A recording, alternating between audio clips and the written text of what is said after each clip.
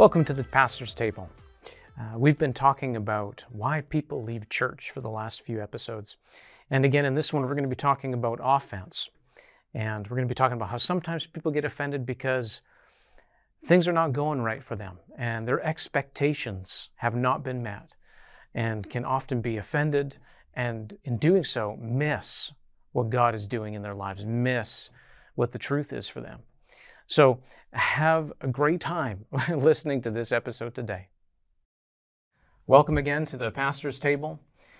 We started a couple episodes ago talking about what could be a difficult subject, and that is, why do people leave church? Mm-hmm. And in the last episode, we started talking a bit about bitterness and offense. And so we're going to continue talking about that because that's a pretty big reason as to why some people leave churches. So let's look today in Matthew chapter 11. And you might think, what is this going to do about offense? But we'll see here in a moment. Matthew chapter 11, we're going to start in verse 1. It says this is from the Amplified. When Jesus had finished his charge to his 12 disciples, he left there to teach and to preach in their cities. Now when John, in prison, heard about the activities of Christ, he sent a message by his disciples and asked Jesus, "Are you the one who was to come, or should we keep on expecting a different one?" And Jesus replied to them, "Go and report to John what you hear and see. The blind receive their sight, and the lame walk. Lepers are cleansed, and the deaf hear. The dead are raised up, and the poor have good news preached to them." Now listen to what Jesus said here. "And blessed is he who takes no offense at me and finds no cause for stumbling in or through me and is not hindered from seeing the truth." It's a very interesting statement that Jesus makes there. But look at where John was. John was in prison. What was John's message? Repent. Prepare ye the way of the Lord. Yeah. And what else? Behold, the Lamb of God who takes away the sin of the world. He knew Jesus was the Messiah. Yes, he did. But here's John now in prison. Yeah. Before he's proclaiming, "Here is the Christ. I must decrease, he must increase." Yeah. Chapter 11, John is in prison. Suddenly things don't look the way that he was expecting because now he's in prison. And so he says, well, let's see, well, maybe he's not the Christ then. Doubt begins to set in because things did not go the way John expected them to go. So doubt begins to set in, and he says, "Are you the one we're waiting for? Didn't John proclaim that Jesus is the one that they were waiting for?" Yeah. Very now loudly. he's doubting that he is. Why? Because he's in prison. And so he sends messengers and says, "Are you the one who's the one we're expecting, or should we wait for somebody else?" Because he knew that the Messiah was coming. He just wasn't sure now if it was Jesus. Now that he's in prison, he's suddenly not sure any longer if the person, Jesus, is really the Messiah. Should we expect a different one? Well, How many people have found themselves? I mean, I'll take something out of the Prosperity Gospel Message, that book there. And I heard your message about prosperity and all you rich preachers, and I thought, okay, yeah, that fine. I did that. I put my money in and I sowed seed and I did this. And now look what's happened to me. I lost my job and this went wrong and that went wrong. So maybe you're just all saying stuff just to get rich.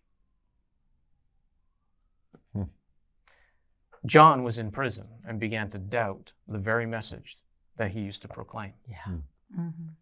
Jesus said, "Blessed is he who is not stumbled, not offended by me, not hindered by me from seeing the truth." What was that truth? Look, John, the blind see. The lame walk, the Yeah. dead are raised, the gospel is preached. He's quoting from the Old Testament that John knew. The signs of the Messiah. He's saying, these are the signs of the Messiah. The blind see. That was one of those signs that indicated this is the Messiah. Because until Jesus opened the eyes of the blind, no one in history, in Jewish history, had ever had their eyes opened that was blind. That had never occurred until Jesus did it. It was one of the indications that he is the Messiah. So he says, this took place. Remember what has happened. Remember, this is the word in manifestation. These things are coming true. You know this book. You know what the truth is. So don't be stumbled by me in my life. Because you had expectations of what it was supposed to be, and it didn't go the way that you were thinking. And so now you're doubting even the truth that you once proclaimed. You know, I had people encourage me in their funny way. After our eldest daughter, and they said it was, that wasn't a miracle that she lived. That was medicine. Really? There were other people beside her that we watched. We watched how, first grandson, how he came through things, and it was medicine. They kept, no, it's not your God. And as we see other children, and we're in the children's babies NICU, neonatal intensive care, and other babies don't make it. They had the same treatment. They had the same doctors. This one lived without any, he's perfect. But they would try to do that. They try to uproot it, make you angry at God. It's just medicine. It's just medicine. And these things to try and get you to back away. It didn't come on time. Where's my deliverer? It's not just finances, but all the promises of God. If he's really the Redeemer. Why am I not healed? Exactly. Right now. And in looking at this, there are people that they come to a church that God puts them at. Yes. And for the first little while, everything is wonderful. Their lives turn around because they're where God put them. And things are going really well. And they say, this is my church. God put me here. And they're there for a while. Then all of a sudden, something begins to take place in their life. And they find themselves in a difficult situation, like how John found himself in prison. Yes. And then they begin to go, well, maybe I'm not supposed to be here. Maybe this isn't the church for me. I was here, and now I'm not so sure if this is really where I'm supposed to be. Because if I was, then things wouldn't be going bad in my life like this. And then they begin to question the very things that God had done in their life. They begin to doubt. And, quite often can say, well, I don't really know if that's my pastor anymore. Because, if that was my pastor, then how come I'm not doing as good as I was before? And there are people that have found themselves in that situation. And then often they can't hear anymore. And the people that they most need to hear from, they cannot hear anymore. And then they up and leave. And Jesus' response in that, this is the truth. He himself is the truth, Jesus. He himself is the Word manifested in the flesh. He himself, he is all of these things. And yet he says, blessed is he who is not offended by me. Right. Don't stumble over what you expect of me. Don't stumble over the vessel. And that's one thing that I've noticed in churches quite often. People will look at the vessel through which the word is coming. And I don't mean just the pastor. There are others in the body of Christ that might say something to you at some time. And some people look at the vessels and they stumble over the vessel. Through which God's Spirit, God's Word is moving and flowing. And they don't recognize the Word anymore. They don't recognize the Holy Spirit anymore. They're stumbling over the vessel. John's looking at Jesus and thinking, if you really were the Messiah, I wouldn't be in prison. Right. He's stumbling over the vessel and forgetting the very word that he knew from the beginning. And Jesus is even saying, he's not saying, hey, don't you know who I am? What's the matter with you? He's saying, look at the word and then don't stumble over me. Look at what you know to be true. Look at the word of God itself. Don't stumble over the vessel. And as pastors, that's the kind of place that we want to put ourselves in, like Jesus, and say, listen, I'm not perfect. I'm not. Yeah. But don't reject the truth because I'm imperfect. That's right. Don't reject what God has said to you and what He's doing in your life just because I'm not 100% perfect. Yeah. Right? Don't let it uproot what God's planted. Yeah. So vital. I think about Mark chapter 4 when it talks about the seed that goes in the ground. The place where, it springs up initially like the honeymoon period when you come and everything's working, it's great.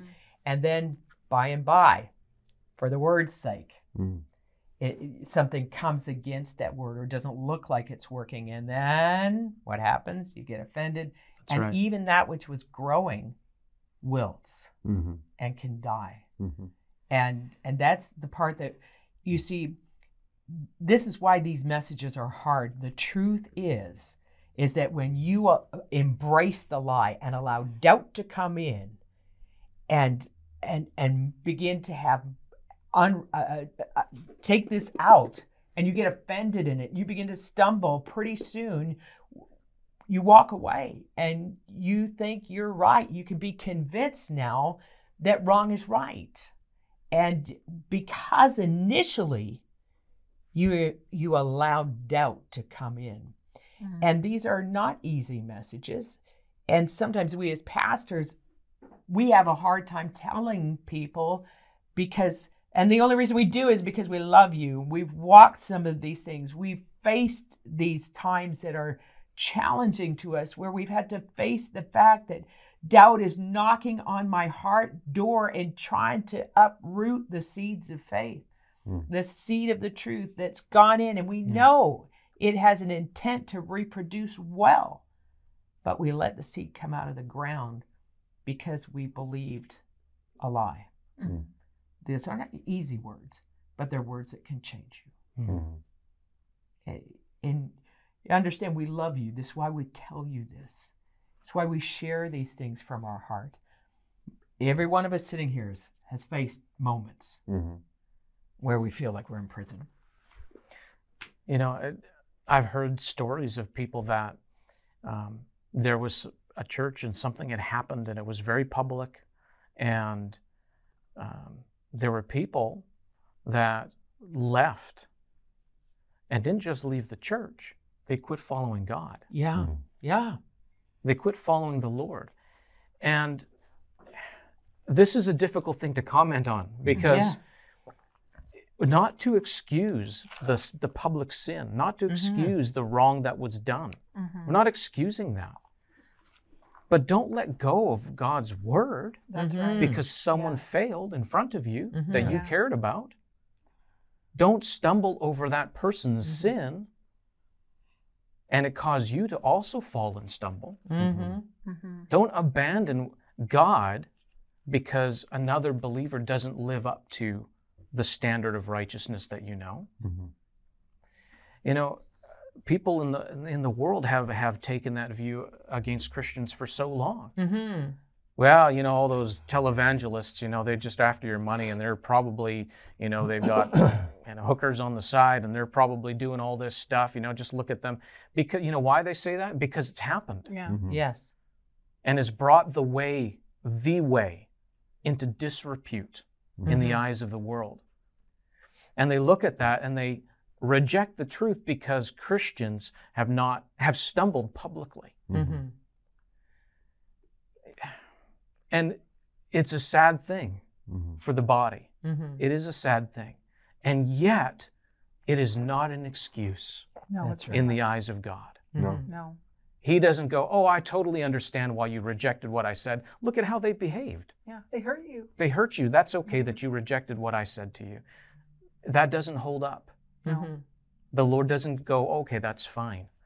He still expects us to hold fast to what He said. Even if those that we've respected have hurt us and let us down. The Bible says that Jesus himself says, I am the way, I am the truth, I am the life. Not a person. He's the way, the truth, and the life. we can trust in him. And when we put our trust in him, he's the same yesterday, today, and forever. He's consistent in our life. We can put the Bible says that he is the chief cornerstone. When you have a chief cornerstone in a building, that's a part of the building foundation that goes deeper than the rest of the foundation to stabilize it and to make it a point where they can build structure on. And the Bible also says that he is the chief cornerstone, that Jesus is our chief cornerstone. And from the chief cornerstone, that is the true stone that you can then put all the rest of the stones in the building and build around. He is straight, he is true, he is foundational, he is never changing, never shifting. He is always the same. He is the one that you can trust in. Mm-hmm. I mean, people do make mistakes and fail. Yeah. But Jesus doesn't. No. That's right. People might leave you, but he won't. Yeah. Yeah. Mhm. And after all, he is our Lord, Yeah. Mhm. not others. Yeah. That's right. And so there really is not an excuse for that Mhm. if we call ourselves believers. Mm-hmm. For Yeah. saying, oh, so and so, I'm just not going to church anymore because I was, I just got hurt and this and that. It's actually not an excuse. Mm-hmm. Mm-hmm. Is Jesus still your Lord? Absolutely. And that has to be real to people. Mm-hmm. Has to be real to Christians. Jesus has to be Lord. And sometimes we do make mistakes. And where we sometimes make the mistake is where we kind of get duped by someone and they come in with intention to harm. And that hasn't happened. And occasionally that has happened. And that is an opportunity for us to learn the hard way. And why we say today it is so vital that we get a solid word foundation Mm-hmm. and come Mhm. together and talk about things Mm-hmm. that are difficult, because these are the things that God wants to put in us so that if you're feeling uncomfortable and you have that something isn't right, this is where you share it with someone who is trustworthy, that knows the word. Something isn't right here.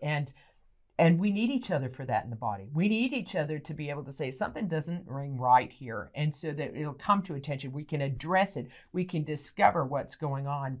In Matthew chapter 24, where it talks about the end times, it says persecution will come and nation will rise against nation and all of those things. But some of the persecution the body of Christ has received is because they have made mistakes. Mm-hmm. And that's not necessarily persecution for the word's sake. That's persecution for the fool's sake. Mm-hmm. Mm-hmm. And we admit that. We're not saying it hasn't happened. It has happened. But there is persecution that does come for the word's sake. We are willing to be prepared. And when we're willing to be prepared, he will prepare us. Amen. But that means we've got to adjust. We're going to have to make some changes. We're going to have to allow Holy Spirit to do a work in us and embrace the truth. And when we talk about being able to admit we've been in the flesh, these are things that will help us through the times to come. And in chapter 24, verse 10 of Matthew, it says, many shall be offended and shall betray one another, which we talked about before, and shall hate one another. These are things that are going to happen, but it doesn't have to be that way. Many never, it doesn't say all will be offended. Yeah. It says many. Well, let's not be of the many. Mm-hmm. That's right. Let's be of the all that love his word. Yeah. Let's be of the all who are honest and straightforward and saying, something doesn't feel right. Mm-hmm. Come to someone, talk to them. Yeah. And and we're not going to whitewash it. We're not going to say, oh, we never do anything wrong. No. We will face it the best we know and do the best we can to look at the word of God like the instruction was that Jesus gave him. Let's look and see where God's goodness is evidenced. Let's look at that, get our focus back and see, because what's not true will evidence itself. Pretty straightforwardly. People who don't forgive are not able to contain that. Yeah, there's this great verse. Forgive me, I don't recall if it's Timothy. I think it's Timothy, not Titus. But it says that the sins of some go before them Mm-hmm. to the judgment seat, to Yes. judgment, while others, the sins trail behind. And what that means is some things are pretty obvious that, oh, that's sin, that's bad. There's other things that nobody knows and they don't see. But all of it is addressed at the judgment seat. Yes. All of it. Nobody gets away with anything. Mm-hmm. It'll all be addressed. So there are things that you might go, that's pretty obvious. Some things that you don't really know. But let me just add one more thought into this, and that is, if in your congregation, wherever you're at, wherever you're going to church, and you think that there's something, it's just not sitting right, first of all, pray for that person.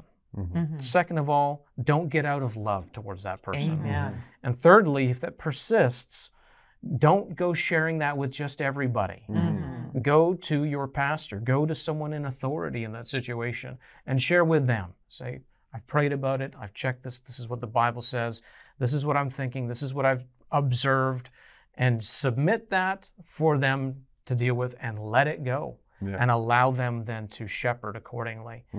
Don't go just saying, oh, I have this, call up your brother and sister so-and-so. We should really pray for this person. I just think that there's something off about them. Let's pray. That's not prayer, that's gossip. Yes, it is.